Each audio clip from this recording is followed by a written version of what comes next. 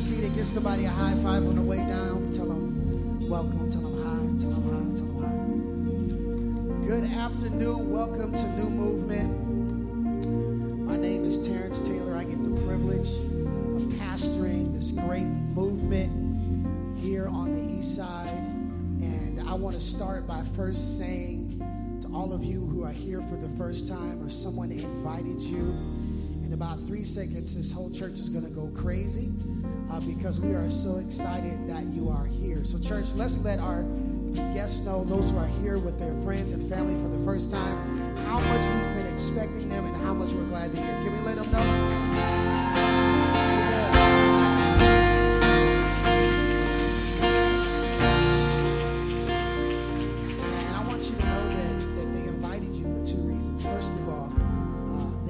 You to come today so that you can see what's going on in their life and what's important to them and what we're trying to build on the east side. We really believe in a church and a movement that is for the community. We say this all the time. The church doesn't start when we get here. It starts when we leave. And so they invited you here so you can hear and see what we're doing. And we are really glad you came. The other reason I told them to tell you, to ask you to come is so that you can tell on them. So if they are acting up, you come tell me. If they're not doing right, you come tell me, and we'll straighten them out. So you got a chance today to say, Pastor, they ain't doing right. They're not living right. But no, I'm really glad that you are here. And today is so special because we celebrate today 1 year. It's a 1 year anniversary of New Movement. I'm just trying to tell you. I'm trying to tell you that I just thank God so much from the bottom of my heart for every single person on my team, every single person in this church, and for those who had a dream, for those who had a vision to establish this church. This church was birthed from a church that was actually the first building in this community. I'll tell you how much they wanted this church to grow is that just a few years ago, less than a few years ago, there was a small group of people, and I mean a small group of people, that didn't have a lot of money, they didn't have a lot of influence, but they had great faith. And they built this second part of this church. Check this out. Debt-free. Y'all not hearing what I'm saying. They built this church and they laid it as a foundation because they wanted the people in this community to have a place to go. And so I'm really excited today to celebrate this year anniversary. I'm really glad you're here. And before you leave today, you're going to get an opportunity. We're going to feed you. Did you know that? We're going to hook you up when you leave so you won't go home hungry. But we are going to feed you both physically and spiritually because today we have a privilege. I have the privilege today. I've invited a very, very, very, very close and special friend today. We've been friends before we even started ministry, before we even got into this thing. I'm counting 20, almost 20 years that I've known this man, and he served as the pastor before I came to this area in this church, the church that launched this church. He served as the pastor. He laid the foundation, and I love him with all my heart. So church, New Movement, I need you to get up on your feet, and I need us to give a New Movement welcome to Pastor Ron Sidney.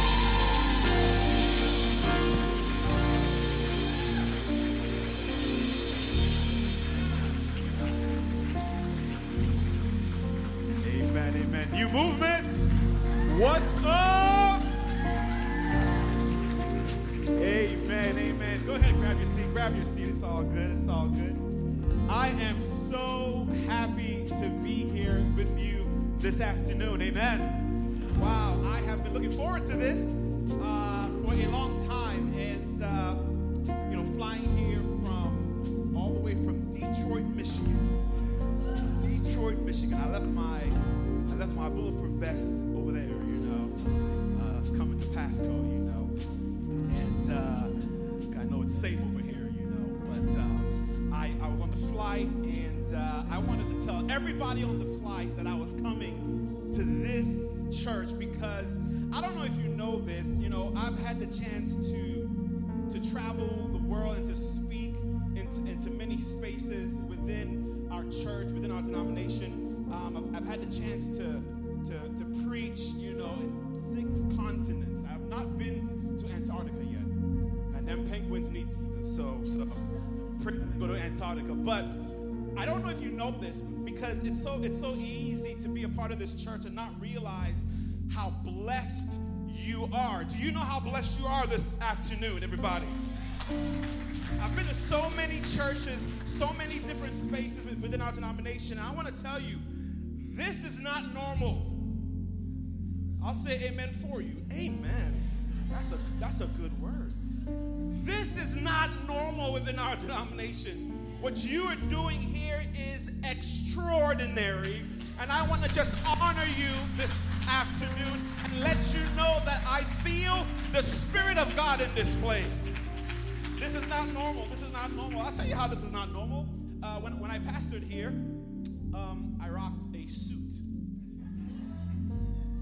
Now, my mom thinks I need money for jeans because it's ripped. And I'm like, mother, get with the program. You know what I'm saying? Like, you grow up, Mom. But now I'm wearing ripped jeans. That's crazy. In this church. Wow, what you're doing. Now, let me tell you this also. I know it is, what's happening here is obviously because of God and His grace and His mercy and His commitment to this church. And obviously, there is a team of people here that serve at this church that is absolutely phenomenal. Would you mind putting your hands together for the team at New Movement? Everything that you see here does not happen by happenstance. There are people serving, people committed, people who love this church and love God who are serving here. And so I just want to honor them and thank them. I think of these girls here, Pastor Terrence's kids. I held them in my arms. They farted in my arms. This one right here, this one, Yep, true story. And to see them worshiping and serving God. Bruno, hey man, you're pretty good, but Bruno is better than you on the drums. You know that, right? The only thing you have over him is that beard. I don't know, Moses, what's going on, brother? That's pretty good. Part the Red Sea right here. But it's so amazing. Deanna, the young lady that came up and did the connection time, I've been knowing Deanna for almost 10 years now. And more than 10 years. I wanted to keep myself young, but 10 years. She came into this church as a youth back in 2008 or 9, and you think she's thin now. She was thinner back then. Barely. She just slipped through, and she came, and I don't know what the motive was, but she ended up sticking here at this church and loving this church and serving. And so to see you doing what you do here, I'm going to stop because I'm getting emotional, so I'm going to move on. But I am so proud of you and what God has done in your life and in your children's lives. It is absolutely amazing. And I know all of this is because of God and because of great service. And I'm going to be a little disobedient because your pastor told me not to do this, but I'm going to disobey him just for now. Because of his humility, he said to me, hey, Pastor Ron, just get into the Word. Don't talk about me. But how can I do that? How disrespectful would that be to not honor? You have to believe this morning that the pastor that you have and the Mrs. Pastor that you have is second to none. They are the most phenomenal. Come on. If you believe that, would you get up off of your feet and honor the man and woman of God who have called to be here to serve Pastor and Sister Terrence Taylor. Come on, y'all. Amen. We love you. We honor you. We serve with you. And I don't know where this church would be if it were not for your vision, for your passion, for your insight. He's right. I've known Terrence for 20 years. When I met Pastor T, this building wasn't here. We were in a side room. I was visiting from Canada. I was at school in Canada, and I had not met him yet. And our good mutual friend, Dwight Francois, said, man, this guy, man, he's really good. He's a great musician. He's about 2 feet, but he's pretty good, And then Dwight talked to him, and he tells Dwight to tell me, say, hey man, tell this Ron character that I'm not a great musician. I'm not a great musician. And if you know Pastor T, and I'm not just saying this, I don't believe in flattery. I am your biggest fan. He is a phenomenal musician. I am upset he hasn't produced an album yet. He needs to do that. Your voice is butter. I think he drinks butter. And so we met that one fateful night. It was a Tuesday night. And we jammed in where is now Hope City. Me, Dwight, and Pastor T. And we made up a song entitled Peanut Butter, No Jam. No peanut butter. Peanut butter, no, we had peanut butter, but no jam. And that song almost made the top 100 Billboard. But it was great. We've been friends for 20 years. I got to tell you, man, ministry would not be the same for me if it were not for you in my life and in the life of my marriage. And our friendship has just been so important to me. So I thank you. I love you. Let's give him a round of applause again, everybody. Pastor T. I appreciate you, man. I appreciate you. And I promised him that I would not try to steal him from you. Okay, all right. Just get into the word. You need to know, he's never going to say this. You need to know, and I know this for a fact, that there are a plethora of churches that want this man. You know that? It's a plethora. And I'm standing... because I'm blocking them for y'all, right? Just ping, ping, ping. I'm blocking them for y'all. But he gets a number of calls inundated, but for some reason, he believes in the obedience of God. And God has called him to this area. And so, praise God for you, man. Praise God for you and for Missy. So, hey, do me a quick favor as we get into the word. Would you look over and say, I thought I was the best looking person in this church until you walked in. Go ahead, tell them that right now.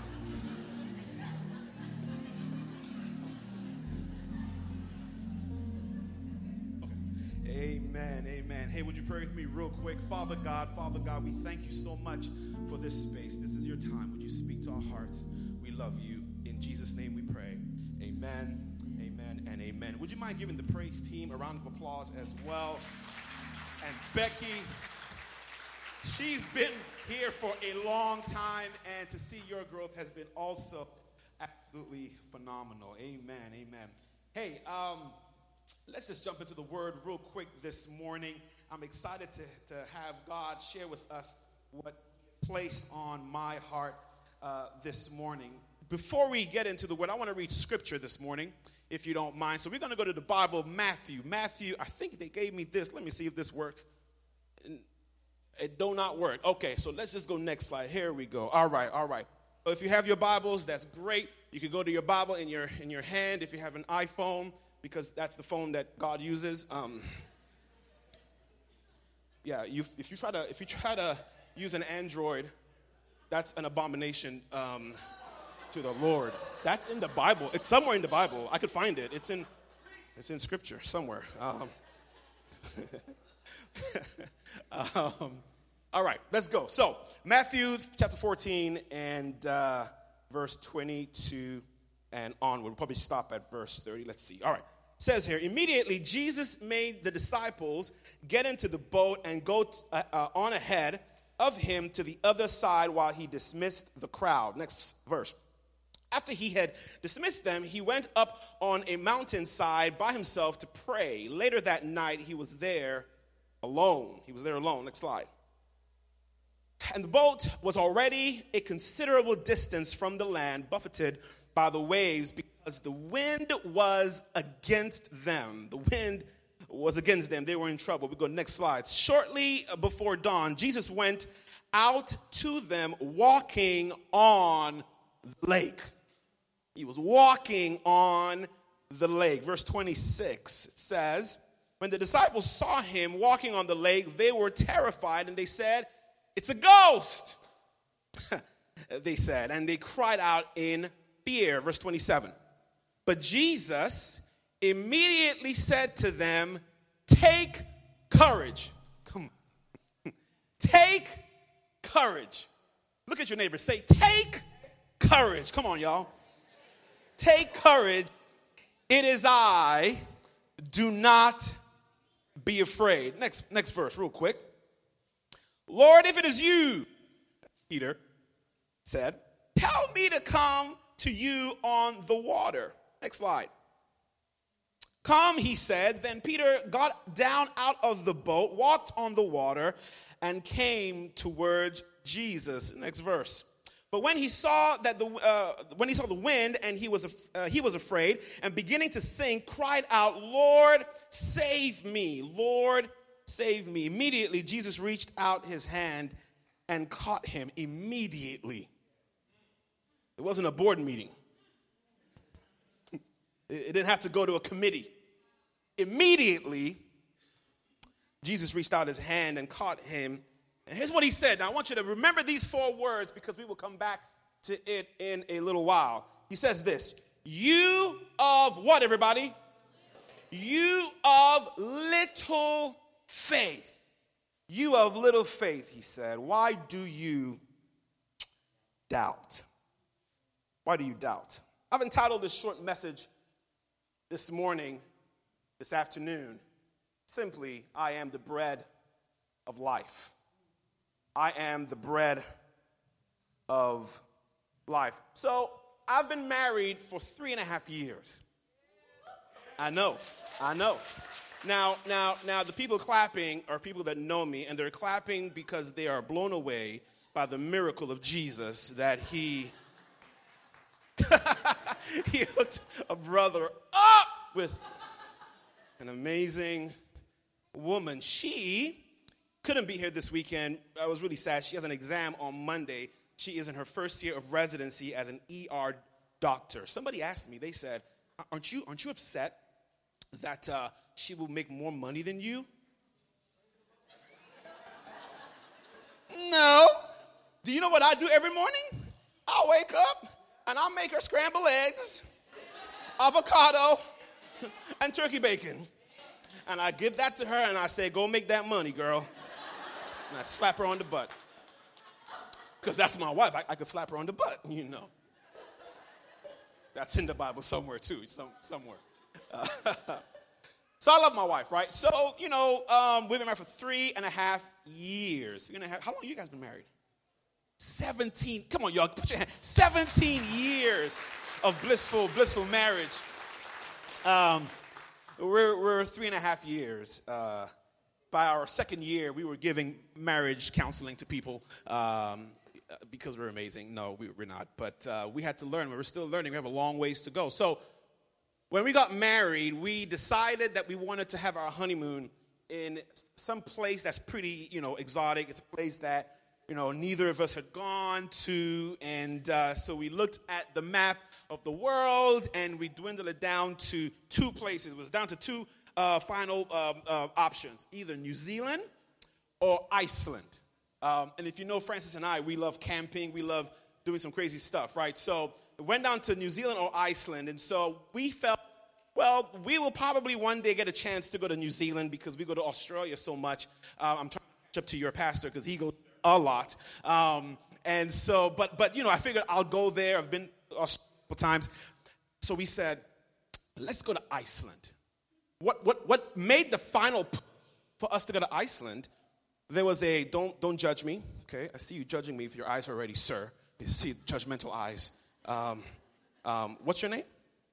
Yes, sir. George. Okay, cool. Handsome young man. But the final thing that pushed us to go to Iceland was a young philosopher who sang a song called "I'll Show You." This young philosopher is named Justin Bieber, and he had a video when he did that song. It was in Iceland, and it was a beautiful. So I felt that God was speaking to me through Justin Bieber, and so okay, got you. And so I thought, yeah, let's do that, man. So we went to Iceland, and you got to know something about my wife. My wife is a daredevil. Okay, she has no regard for her life or mine, and because she knows she's beautiful, she knows she could find somebody else. It's a struggle, It's a struggle. I believe my wife is blind. I really do. I don't think she knows what I really look like. But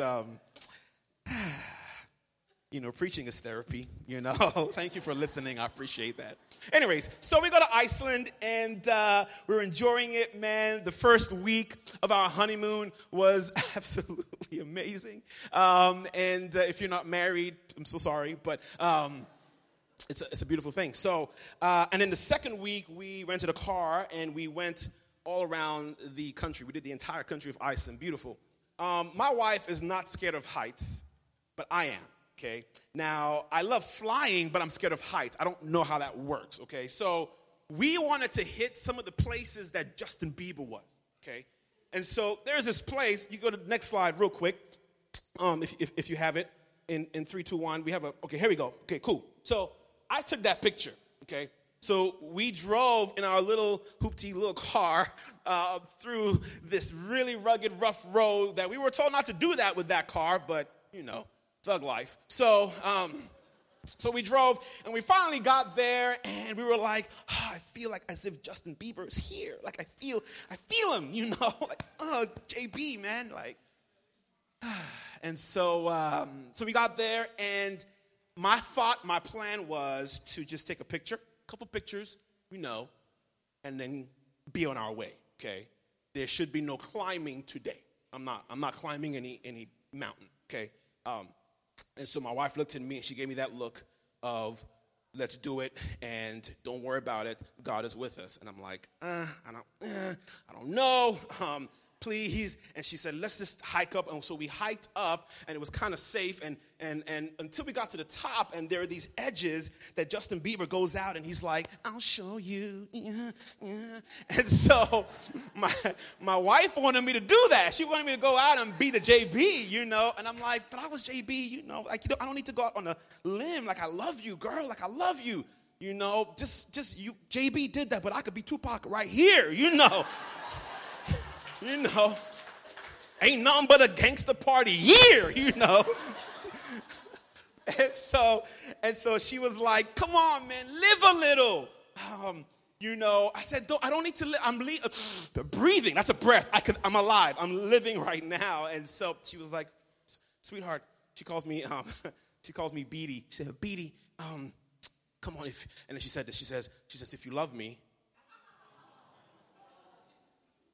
I'm like, Negro. I mean, she's Hispanic. But I said, Negro, I just spent thousands of dollars marrying you. What do you mean if I love you? Okay? I love you. And then she said, you will regret it if you don't do it now. And I said, sweetheart, you go. I'm not going to do it. You go. She's asking me something to do that I don't want to do. And it was so interesting to me. Like, there was this young man who passed by, and I almost looked at him and I said, sir, would you mind taking my fiance over that limb? Just don't hold her hand or kiss her. Because when you get back, I'll be thug life again right here. Pop. That's a gun. Okay, so she said, don't worry about it. I'll go by myself. So she went, and I took the picture. Now, let me show you the picture. So I took the picture. This is my wife.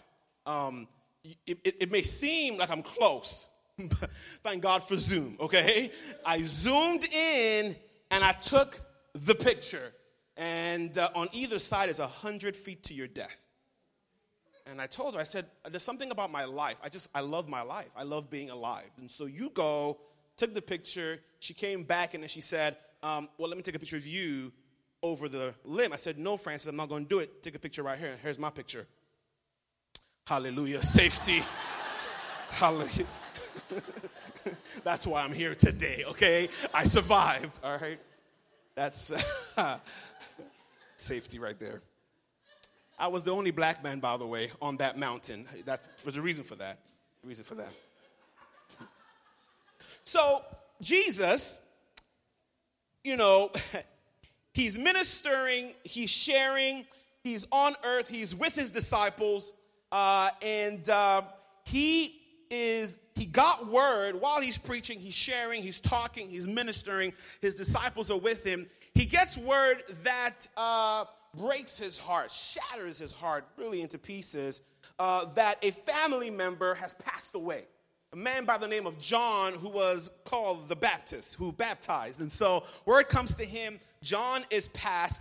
And so it really hits Jesus. It really strikes him really hard. And so he ends his time of ministering, and he dismisses the crowd, tells the disciples, hey, let's hop into the boat and let's go into the other side of the lake. And they would do that a whole lot, hopping into a boat, Sister Weber, and going to the other side of the lake. And so they do that. He dismisses the crowd, and he makes his way to the other side with his disciples. And the Bible says that his impact was so profound that the people followed him, sort of walking around the lake, so that when he gets to the other side, they were there waiting for him. And the Bible says that when Jesus sees them, and he sees their need, and he sees their brokenness, the Bible says that Jesus looks at them with compassion. With what, everybody?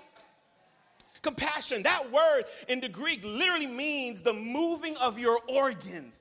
Like you feel it in your innermost being. He looked at them, and the Bible says that Jesus, with looking at them with compassion, he said, I am broken for them because they are like a sheep without a shepherd, right? And so he puts his grief aside, and he serves them. He honors them. He ministers to them. And so the Bible says he's talking, he's sharing, he's preaching. And by the way, back in the day, man, when they would preach, their sermons were about 3, 4, 5 hours.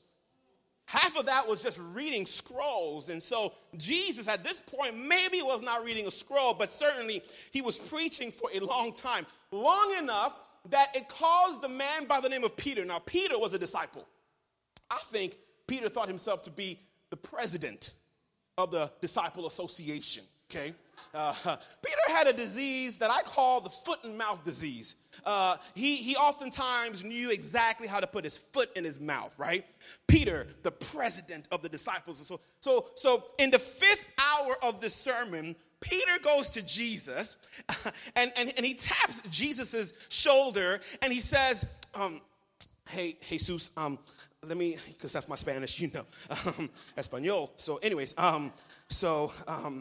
by the way, I'm learning Spanish because my wife, she's Spanish, and so I want to learn. So when she gets mad, she goes into Spanish, and I'm like, I don't know what you're saying, okay? I don't believe in speaking in tongues. So anyways, so he goes to Jesus and he says, hey, Jesus, so great sermon, okay, 5 hours, that's awesome. But the people are hungry. Now, let me give a little nugget to leaders. Can I just do that? So one of the most crippling phrases you could tell really anybody, but certainly leaders, is when somebody comes to you and they say, I like what you're doing, but the people, the people, how you're dressed ain't no problem to me, homie, but the people. Now, what I've discovered in my 13 years of pastoral ministry is that about 90% of the time when somebody says that, there ain't no people. It's actually the person telling you the thing in the first place. But they're hiding behind the people. I got no problem with you, Pastor T, but the people. Well, show me them people. Where they at? Produce them right now. It's crippling to leaders because by way of confronting that conflict, we can't do that because we don't know who the people are. So then we go home and we're frustrated, like, who are these people? And if you're anything like me, I begin to think, and, people's faces come into my mind, like, that person? No, it can't be that person. That person? No. My mama? My mama? I don't know who it is. Peter says, Jesus, the people are hungry, okay?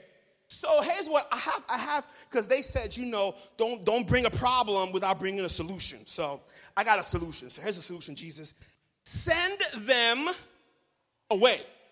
Send them away so that they could go into the towns, because they're in a wilderness. It's a dry area. Send them away. They'll go into the towns. They'll have something to eat. We'll chill here and have our own food. And Jesus, I love Jesus, man. Like, that boy was a bad boy. Jesus was a bad boy, man. Good boy, but, he was a bad boy. Bad boy for life, Jesus. And he looks at Peter. In fact, I don't even think he looks at Peter. I think Peter is talking to him like right here. Hey, Jesus, man, like the people are hungry. Could you send them away? I don't think Christ even looks at Peter. I think Christ is continuing to look at the people. And after Peter talks, Christ just says, you feed them. Like Scooby-Doo. Now, the Bible documents that there are 5,000 people here. And I know Pastor T would have told you about this, but when they would sort of do a census or a counting, they would only count men over the age of 12. So when they say 5,000, you're talking about only men over the age of 12. But there were more than just men there. So most scholars believe that there was as high as 15,000 people. That's a mega church. 15,000. So don't be too hard on Peter and his response when Christ says to them, you feed them. Peter responds and he says, but Lord, like we don't have that much to even feed. As a matter of fact, he gets a little dramatic, right? He even says, hey, the money we have right now is not even enough for us. We can't use that money. I looked into how much he talked about, and I compared it to their time. It was more than enough, certainly, for about 20 or 30 people. But Peter is dramatic. He's drama. Like my wife would say, Ron, you snore. I'm like, that was just one. That's one. It's one. She said it was all night long. She says the cabinets were trembling. I'm like, you liar. That's not. It's over-exaggerating. And so he was over-exaggerating. He was trying to just make his point. Lord, we can't even eat with the money we have, much less 15,000 people. But Jesus, he's trying to teach Peter a lesson. You have to understand, Peter, in the story, in the narrative, in the Gospels, has the cunning knack of whenever a need comes his way, this is good, he has this cunning knack of pushing the need away. Not taking ownership, not taking responsibility. This is the first time happens with Peter. The first time it happens is Peter is fishing all night. Some of you know this story. He tries to catch fish. He caught nothing. He goes to the shore. Jesus is preaching. Halfway through his sermon, Jesus says to Peter, let's go fishing. But Peter looks at Christ and probably says, listen, man, you preachers always think you know everything.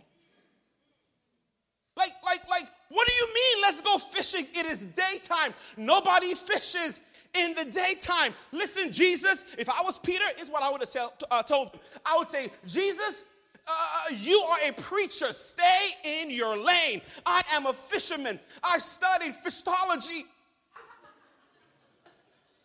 I am a fishicist, okay? I know about fishing. Nobody catches fish in the day. I don't know why I'm hopping. It feels good, okay? It is impossible to catch fish. But how many of you know that Jesus, this is good. Jesus oftentimes loves to allow the impossible to be present in your life so that he can do the possible. So when you look back, you can never say that was me, or that was my wisdom, or that was my strength. When you look back, you could only say, if it were not for the grace of God. But here's the point. Peter goes fishing with Jesus, and the Bible says he casts his net, pulls back, and if you know the story, the Bible says he catches a lot of fish. Here is the first sign of the selfishness of Peter. The Bible says, when he catches the fish, he pulls it in, and it's so much fish, the Bible says, he beckons for his homies to come help him. And they come. In the midst of beckoning his friends to come help him, while they're coming, he stops and he looks at Jesus and he says, Jesus, leave me, I'm a sinful man. Did you catch his selfishness? Did you catch it? Okay, let me help you. In the Greek, when it says that he calls his friends, he does not shout, yo, come over here. I found a reservoir of fish. The Bible says he beckons them. He does a signal because he knows if he shouts, other people would hear, oh my goodness, that there is a reservoir of fish here. And so because he wanted to keep that to himself, for his own selfishness, he beckons to his friends without shouting so that it does not signal to somebody else.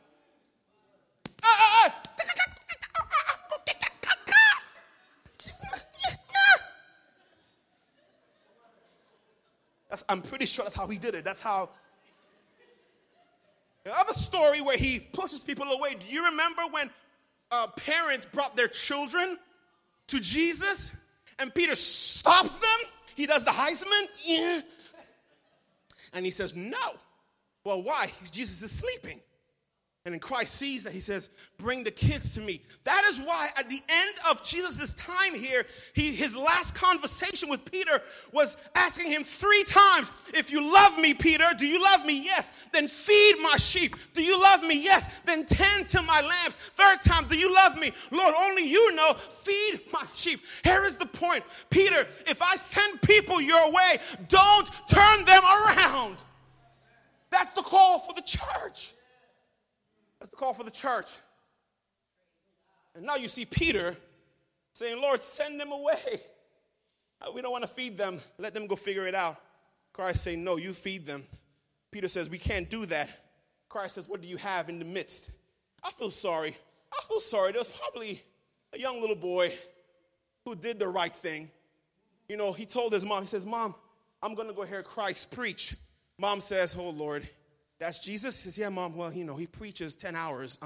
So on your way to hear Christ, go over to the Jerusalem McDonald's and don't go to that Popeyes one because they be shooting people, but go to the McDonald's, you know, and get you 5 loaves and 2 fish. Get a little bit of butter, a little bit of honey. I just think that's what he would have gotten, and so he does that. He's prepared. I wonder how that was like. I wonder what that was like. Christ says, find something, and they go out into the midst of 15,000 people. And if I was that boy and the word comes out that they're looking for food, I'd be like, y'all tripping. I prepared. You know, it's like I went to school in Canada, and during winter, all the homies, all the fellas would be all like dressed and covered up because it's cold. And then some of the girls will come with just almost wearing nothing. And they will be standing by us and like shivering because it's cold. And I'm standing there like, I'm prepared. If you think I'm giving you my jacket, I'm not getting pneumonia. That's not going to happen. You should have prepared. That's why it took so long, yes, for me to get a wife. You're right. Thanks, Becky. I appreciate that. They get this little boy's food, Pastor T, brings it to Christ. I'm not going to spend time with this because this is powerful. Brings it to Christ, and Christ, I wonder what that was like. The Bible says he prays to God. By the way, he's not praying to bless the food. That's actually not even a Hebrew thing. In the Old Testament, they would pray after eating, which makes a lot of sense, Grandma, because my grandma would pray the longest prayers before we eat, even praying for the cat. Like, what does the cat's going to hell, Mom. Listen, just pray. Let's eat this food, man.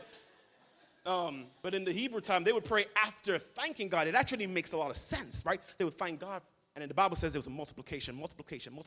Unbelievable. The Bible says that these people ate, and they had seconds, and they had thirds, and when they were full to the brim, Jesus says to them, gather the rest. Gather the rest. And when they did, they gathered 12 baskets of leftover bread and fish. How many of you guys know best food is leftover, right? Best food because it oozes in there like, you know. It's so good, especially Thanksgiving. It's the best. 12 baskets. Now, when I read the story when I was younger, I thought, Pastor T, that those baskets were, small, little, cute baskets. But when I looked into the narrative and understood the historical concept, the baskets that they had were about 4 feet tall. They gathered 12 of those. 4 feet tall. Yeah. And so after doing that, after feeding them, the Bible says that the people, when seeing this, looked at Jesus and had conversation with themselves. And here's what they were talking about. They were talking about, Lord, friends, how do we make this man king? We should make him king because not only can he raise people from the grave, he could feed us when we're out of food. That would make for a powerful, formidable army. We will never be out of food and nobody's going to die. Think about that. Think about that. You're on the battlefield and you're going 300 on all these people. Somebody dies, no problem. Jesus. Oh, no worry about that, brother. Bing, you done. Come up. Right? Let's feed. Let's make him king by force. Christ realizes that they don't understand why he's here. He's not here for some national commitment for the Jews. He's here to save everybody.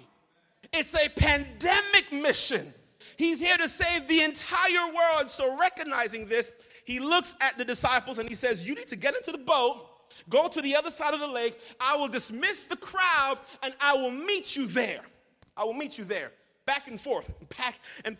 So the disciples go to the boat. It does not say that they go right away to the other side of the lake. He dismisses the crowd, and the Bible says he goes into the mountain to pray. This would have happened about 5, 6 o'clock in the afternoon, right? Because he would not send them at night to cross the lake, nor send the people away at night. Usually about, 6:30. He would send them away. Then the Bible says about the 4th watch of the night. Do you know what time that is? That's about 3 or 4 o'clock in the morning. Okay. He sends them away at about 5 or 6:30 at night in the afternoon. At about 4 o'clock in the morning, the Bible says they are still on the lake and a storm comes.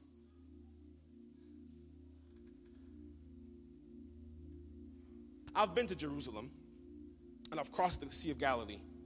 At its closest point, it would take you, or at its longest point, it would take you about 2 hours by boat to cross the Sea of Galilee.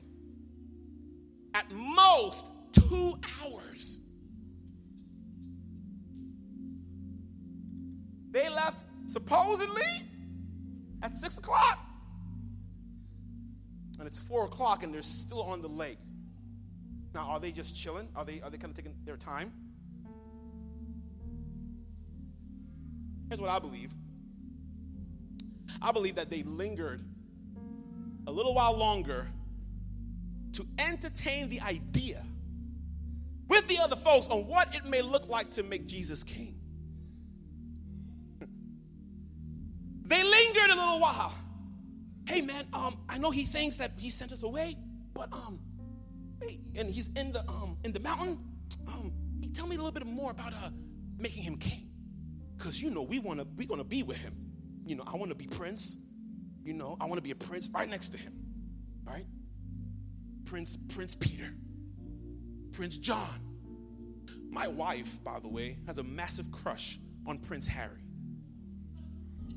I'm like, fine, you could have him. I'll take Meghan. Let me tell you something. Kidding. I'm kidding.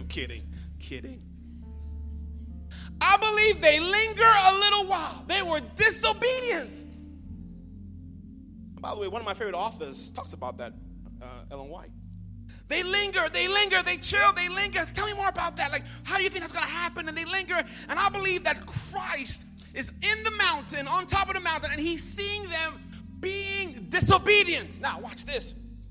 After the conversation happens, probably maybe about 10, 11 o'clock, they're probably strategized. One writer believes that is where Judas begins to get the idea. Then they get into the boat, super duper late.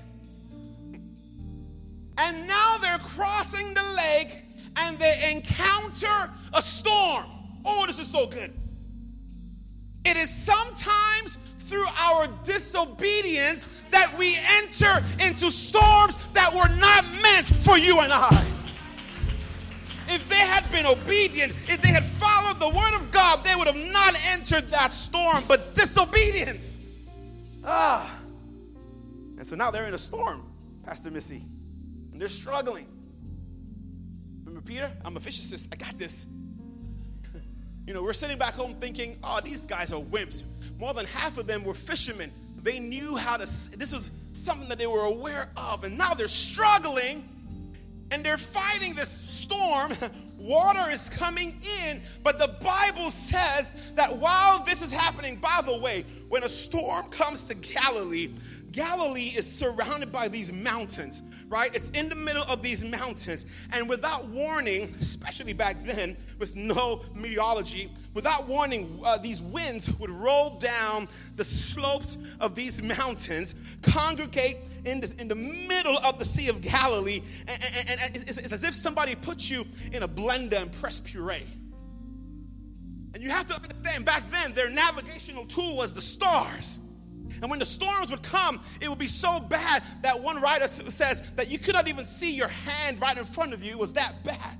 So if I'm in a storm and my own hands I can't see, but yet the Bible says while they're in the storm, Jesus is in a mountain and he's looking at them and he's seeing them as his eye is on the sparrow. His eyes is also on the people that he loves, even in the midst of their disobedience. He sees them and he's watching and he's looking. He's observing. And when the time was right, Jesus comes off the mountain and he said to himself, he said, self, I don't want to swim today. Neither do I want to walk around this Sea of Galilee. I got my steps in already. So what are you going to do, Jesus? I finna walk on this water. And the Bible says he walks on water, y'all. He catches gravity by surprise. And he walks on water. Now watch this. Now, this is what, thank you, Lord. This is what really hit me. The Bible, when we read the story, if you've seen pictures of this narrative, you would see Jesus, he's walking towards his disciples, right? He's walking towards his disciples, and they see him coming. But that's not what I read when I read the book of Mark. Mark, who got his story from Peter, here is what Mark says. Let's read it real quick. Here's what Mark says. He saw his disciples straining at the oar because the wind was against them. Shortly before dawn, he went out to them walking on the lake, and he was about... He was about to pass them by. The actual Greek says he intended to pass them by. So if y'all are the disciples and I'm Jesus, he's not walking like this. He's walking like this. Because I think he wants to tell them, what are y'all doing on the lake? I'm expecting to find you on the other side of the lake. Y'all are here. So he's walking. But you may think, come on, Jesus, why are you acting like that? Let me tell you the goodness of the Lord. Y'all get ready to celebrate. The Sea of Galilee is massive. Jesus could have chosen anywhere on the sea, oh Lord, of Galilee to cross over. He could have chosen a place that he knew they would not be able to see him. But my Jesus, because of his goodness, because of his love, because of his mercy and long-sufferingness, the Bible says he deliberately chooses to walk by them.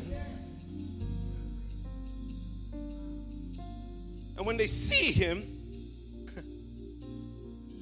it's a ghost. Ooh, it's a ghost. And this is what I think Jesus did, right? He's walking away, and when Peter shouts, it's a ghost, this is what I think Jesus did. He went like this. I've been with y'all for 3 years. You know, if my wife comes into this place and I don't see her, but I see her shadow, you better believe I know her body, okay? I know her body. I've been knowing it for 3 years, okay? If she comes and she doesn't need to say anything, I can feel her presence. I know her figure, what it looks like, and I'm like, that's my Pookie right there.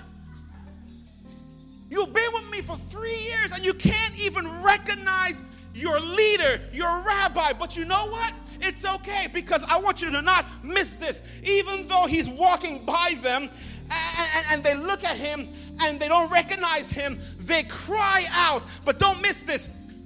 When they cry out, it causes Jesus to stop in his tracks. Notice, they don't cry out in faith. They cry out in fear. They don't have any faith. But it does not matter the DNA of your cry. Once you cry out to heaven, it stops Jesus in his tracks.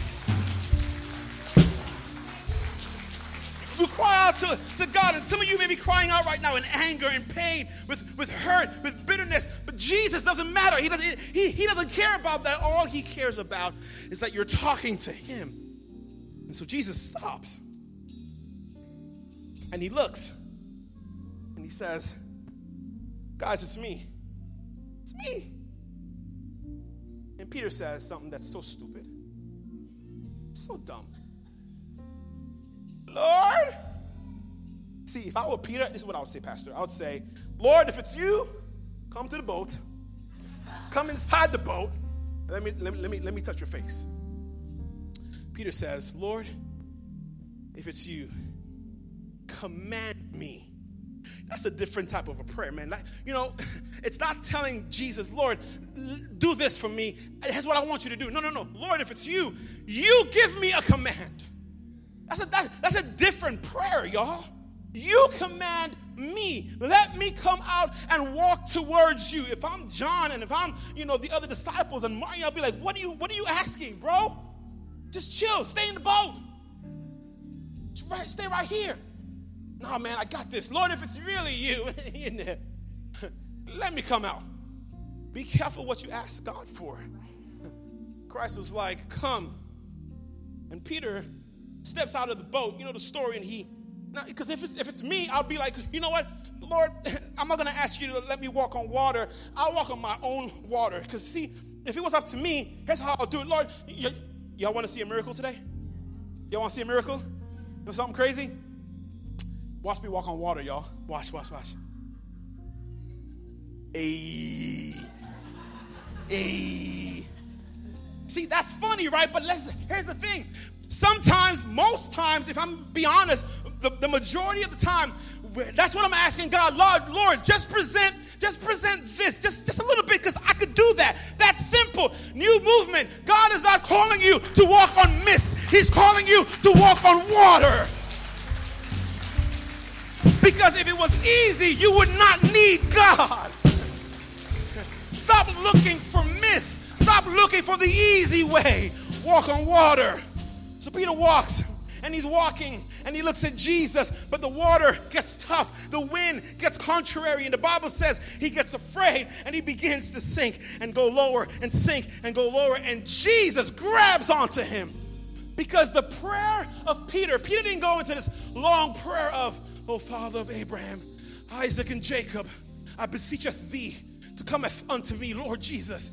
When you're in trouble, when you're in pain, simple prayer, Lord, save me. Save me. You know my heart. You know where I'm at. You know my situation. I don't need a long prayer. Just save me. And Christ grabs him. By the way, in the Bible, how many times does Peter walk on water? How many times does Peter walk on water? Ain't that typical? Ain't that typical?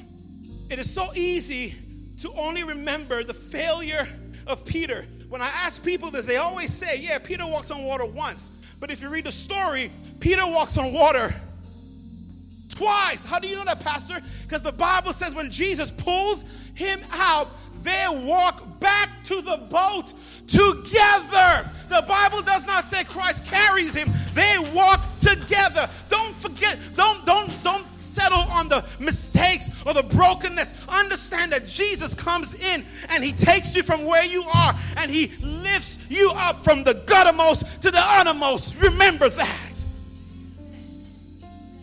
And then he gets into the boat. And I'm done here. He gets into the boat. And the Bible says that immediately the storm stops. Right away.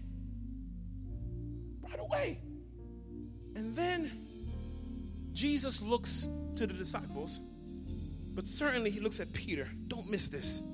Don't miss this. And he tells Peter, where is, or O ye of little faith? You think that's kind of bad, right?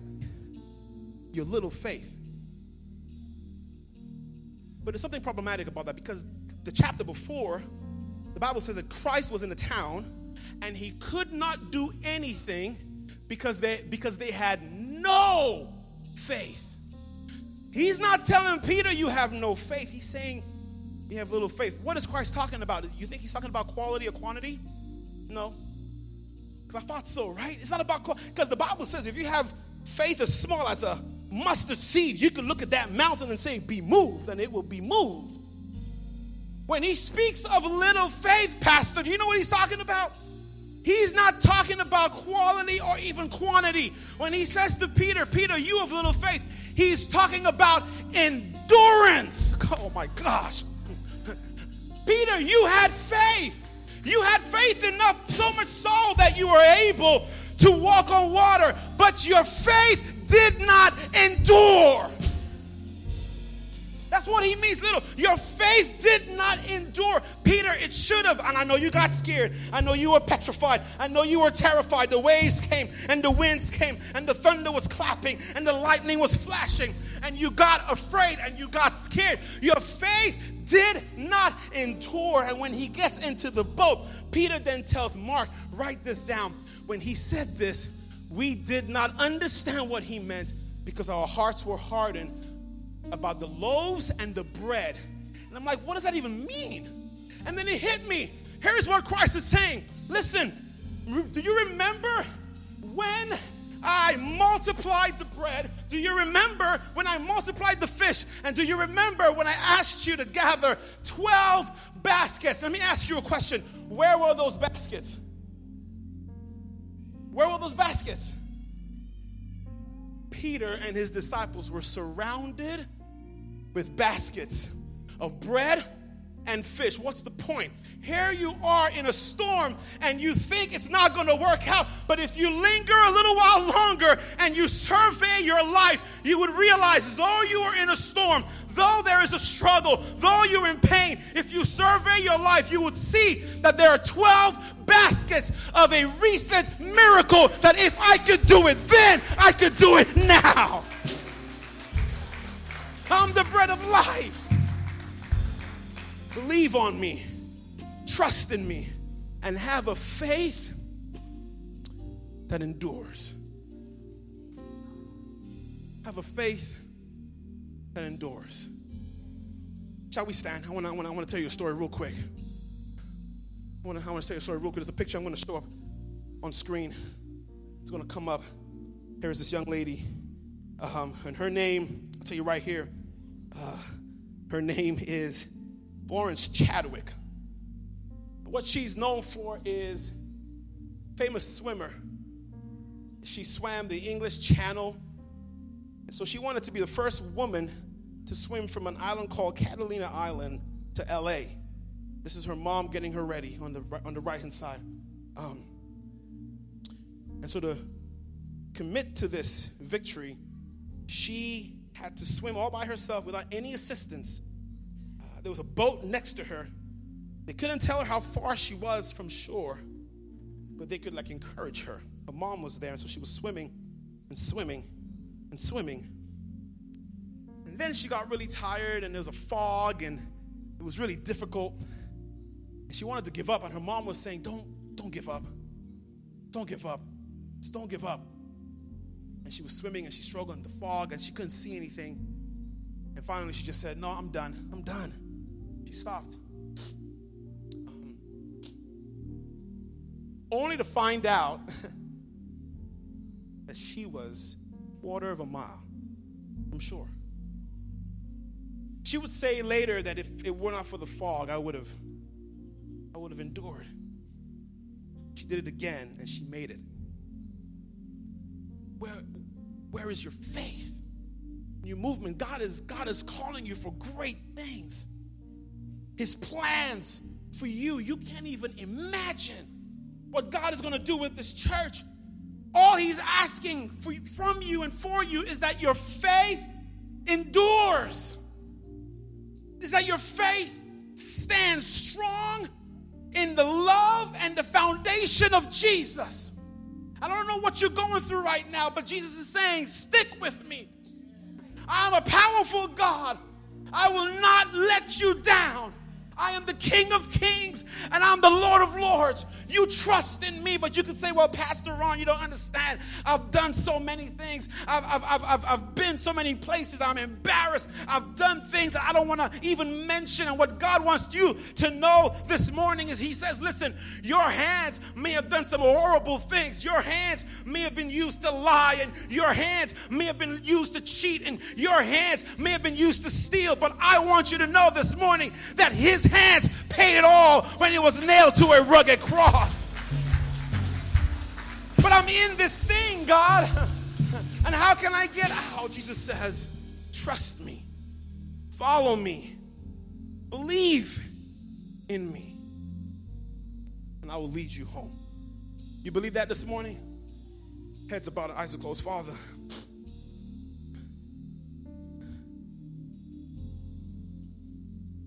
we bow before you this morning, this afternoon. We are surrendering our hearts to you. And Lord, some of us have struggled with our faith. And to be honest, maybe someone's here saying, I'm not even sure if I have faith. But Father, if we're breathing and if our heart is beating, if our blood is flowing warm in our bodies, the Bible says that you love us and you're here. And that there's so much that you want to do in our lives.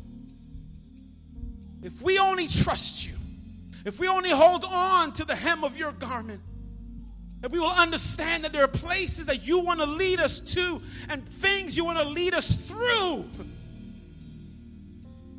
So Father, would you come? You take our feebleness, our brokenness. We surrender it to you. Thank you, Lord, for not giving up on us. Thank you for loving us and for being long-suffering.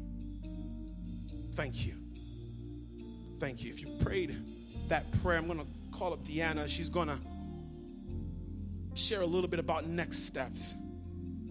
Because we don't believe just in, let me tell you something. What we do at church, this is cool. This is amazing. This is awesome. But this is a locker room. When was the last time the Seahawks, Lord forgive them for not making it through. When was the last time did they win a championship in a locker room? This is cool. We encourage each other. We build each other up, but the moment you leave those doors, the enemy's waiting.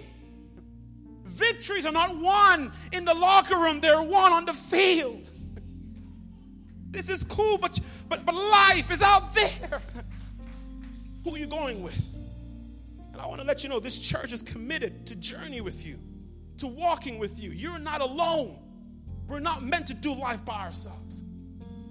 So, if you want to be part of this and you want to continue growing and maybe figuring out what God has in store for you, come home.